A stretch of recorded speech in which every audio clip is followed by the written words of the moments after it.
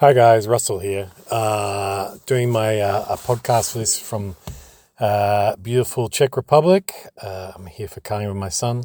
But there's this idea that I've been thinking about for a while, and I've had some time now to think about. So one of the things is, and you see this recurring, is that the strength of the US dollar has generally been a surprise to macro investors, in my view.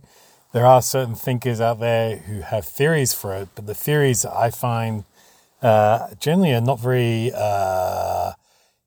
good in that they have no predictive power. They just say this is why the dollar is strong, and without sort of any idea of how it could end or if it's going to continue. It just looks at sort of current financial structures, which I find very, for my mind, not very satisfying. If the theory doesn't predict anything, what's the point of it, in my view? And so, the dollar has been strange. If you look at concepts like the twin deficits, if you're not familiar with that, it's the adding of the current account deficit and the fiscal deficit together. And it used to be used quite extensively to explain dollar weakness back in the 70s and 80s. And even in the 2000s, it points to significant weakness in the dollar now, but we have yet to see it. And as I pointed out in previous posts, what you've also seen is things like terms of trade, which used to work very well on currencies, particularly currencies like the Aussie dollar, seem to have failed in recent years.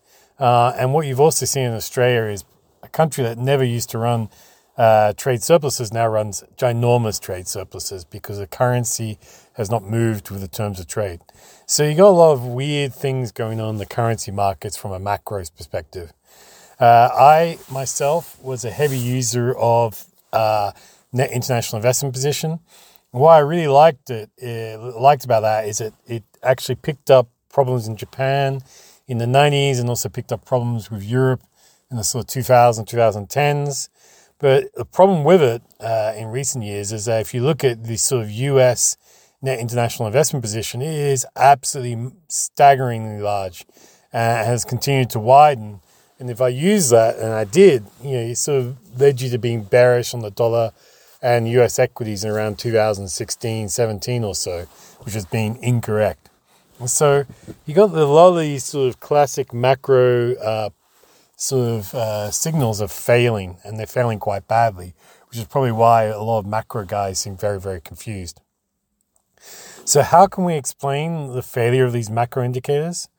So recently, and now I'm on the road with a lot of free time, I've been thinking about this concept of American empire, all right?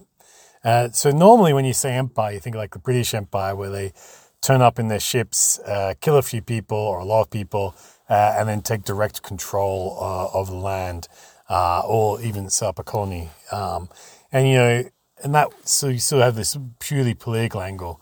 But actually, if you look at a lot of empires, the British Empire or even the Japanese sort of empire that existed pre-World War II, a lot of it is focused around profitable trading or access to resources.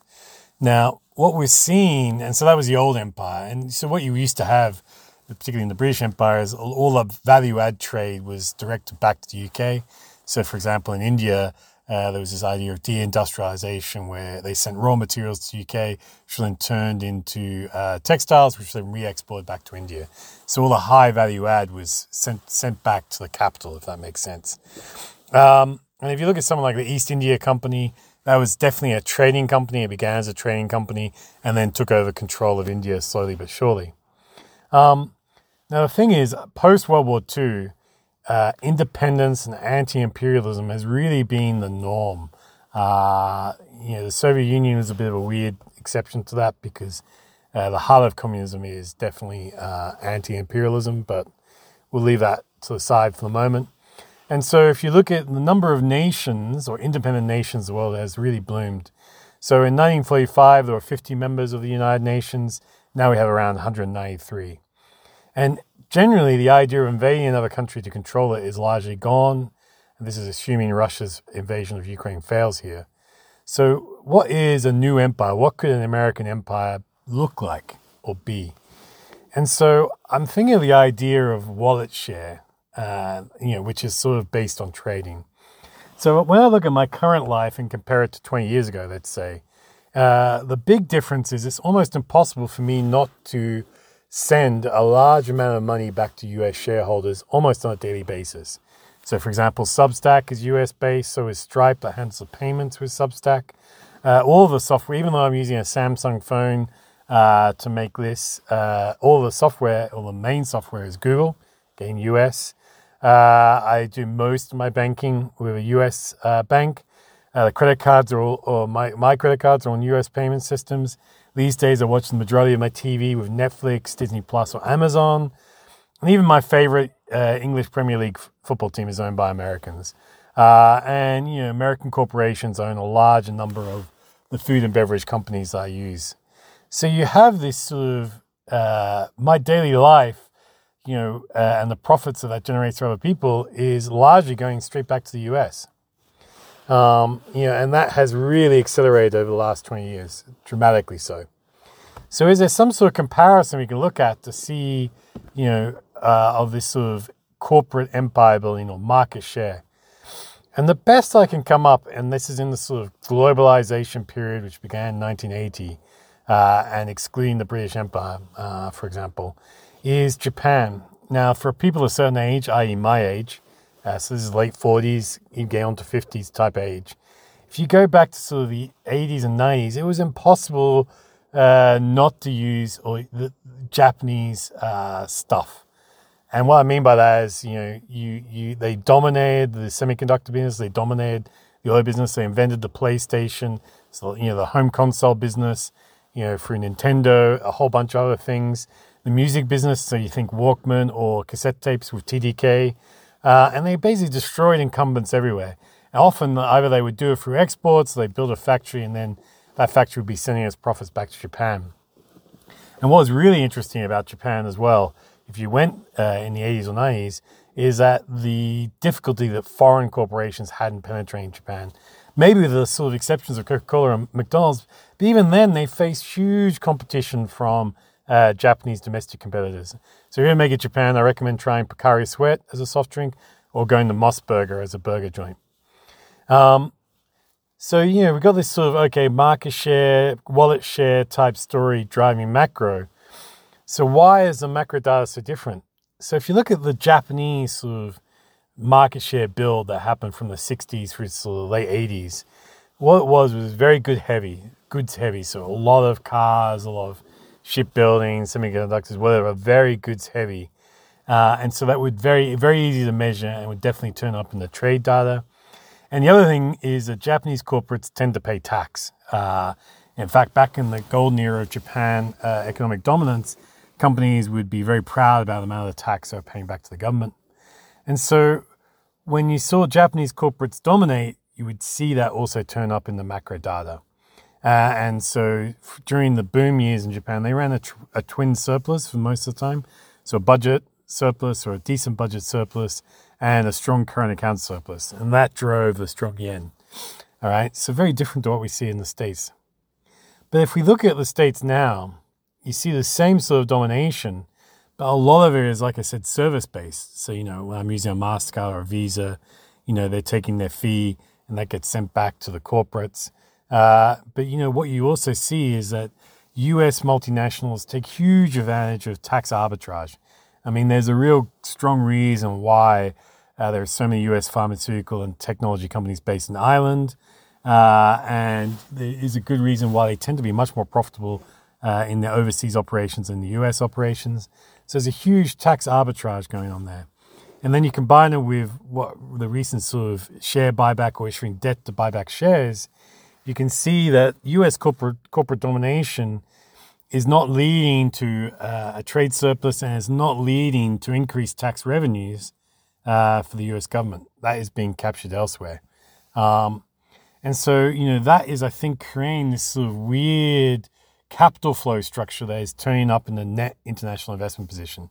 And you can also see weirdly, this booming US economy, and yet the US budget balance is at, 7%, negative net 7%, right? So what you gain is that the government is not capturing a lot of the tax benefits of the booming economy. It's all sort of been seeping back into the corporate world. And I think that's why so much of the data looks wrong. So what's interesting about that type of thinking is that it's sort of saying that there's not really a macro cycle, but just a business cycle. And it also probably explains why the Chinese yuan has been much better than what people expect. When you look at the you look at Chinese companies and their competitiveness, they are actually competing with all the big US corporates in almost every area. And what's also interesting about China is you'd have to be absolutely insane to even think about doing any sort of tax avoidance like US corporates do. The Chinese are very happy to jail you and even put you to death for that type of stuff. So I doubt there's any CFOs that would be willing to do that in China. But when I look at it, you can see that Chinese corporates compete very heavily and very well with US corporates. Before Huawei got banned, it had better equipment and was cheaper priced. TikTok is much cheaper and better than Instagram, for example. You could also see like Alipay and WePay offer a much better payment system than MasterCard or Visa. And when you looked at the mobile phone operators like Xiaomi and other guys, Oppo, whatever, H brand, they all actually offered much better systems and were taking huge market share in emerging markets. And typically they had much lower take rates on their app stores, around 15% compared to 30%. And so, for me, one of the things is that when the security issues of China came up, for me, it seemed like a smokescreen to try and protect corporate profitability or US corporate profitability. Well, also what this analysis is saying is that profits and security are almost flip sides of the same coin. So what this analysis is saying is that there's a better way of thinking about macro. Macro is actually driven by corporate profitability, technological innovation, other stuff. And actually that adds makes it a bit more interesting in that when energy prices soared when Russia invaded Ukraine, we didn't see similar type of movement in a lot of the oil-related currencies. And that maybe is because they're using an old technology while the US has developed this new shale technology. And so the market is sort of looking at these different technologies and saying the US actually has a better one. And so does this really mean that in a capitalist, free market, globalized world, there is no real macro or credit cycle? There's only corporate profitability and technological cycle. And that, if you're thinking about currencies, which for me, the ultimate macro trade, currencies will only strengthen for countries with strong innovation and will tend to weaken with countries that have little or no innovation. So, for example, currencies like the Mexican peso or Philippine peso have always tended to be weak currencies and continue to tend to be weak currencies, probably because they have relatively weak innovation, which sort of makes for an interesting analysis of where do we put India on that? Is India super innovative or not? I know it has an outsourcing sector, but is it innovative? I don't know. I think China is. I think China is far more innovative than people give it credit for, but it's a very interesting area. So that's what I'm thinking about, and I think it's an area for further research. I hope you found that interesting. I hope the noise pollution in the background wasn't too bad. I'll do more on this when I get back to London. Stay safe. We'll talk again soon. Ciao.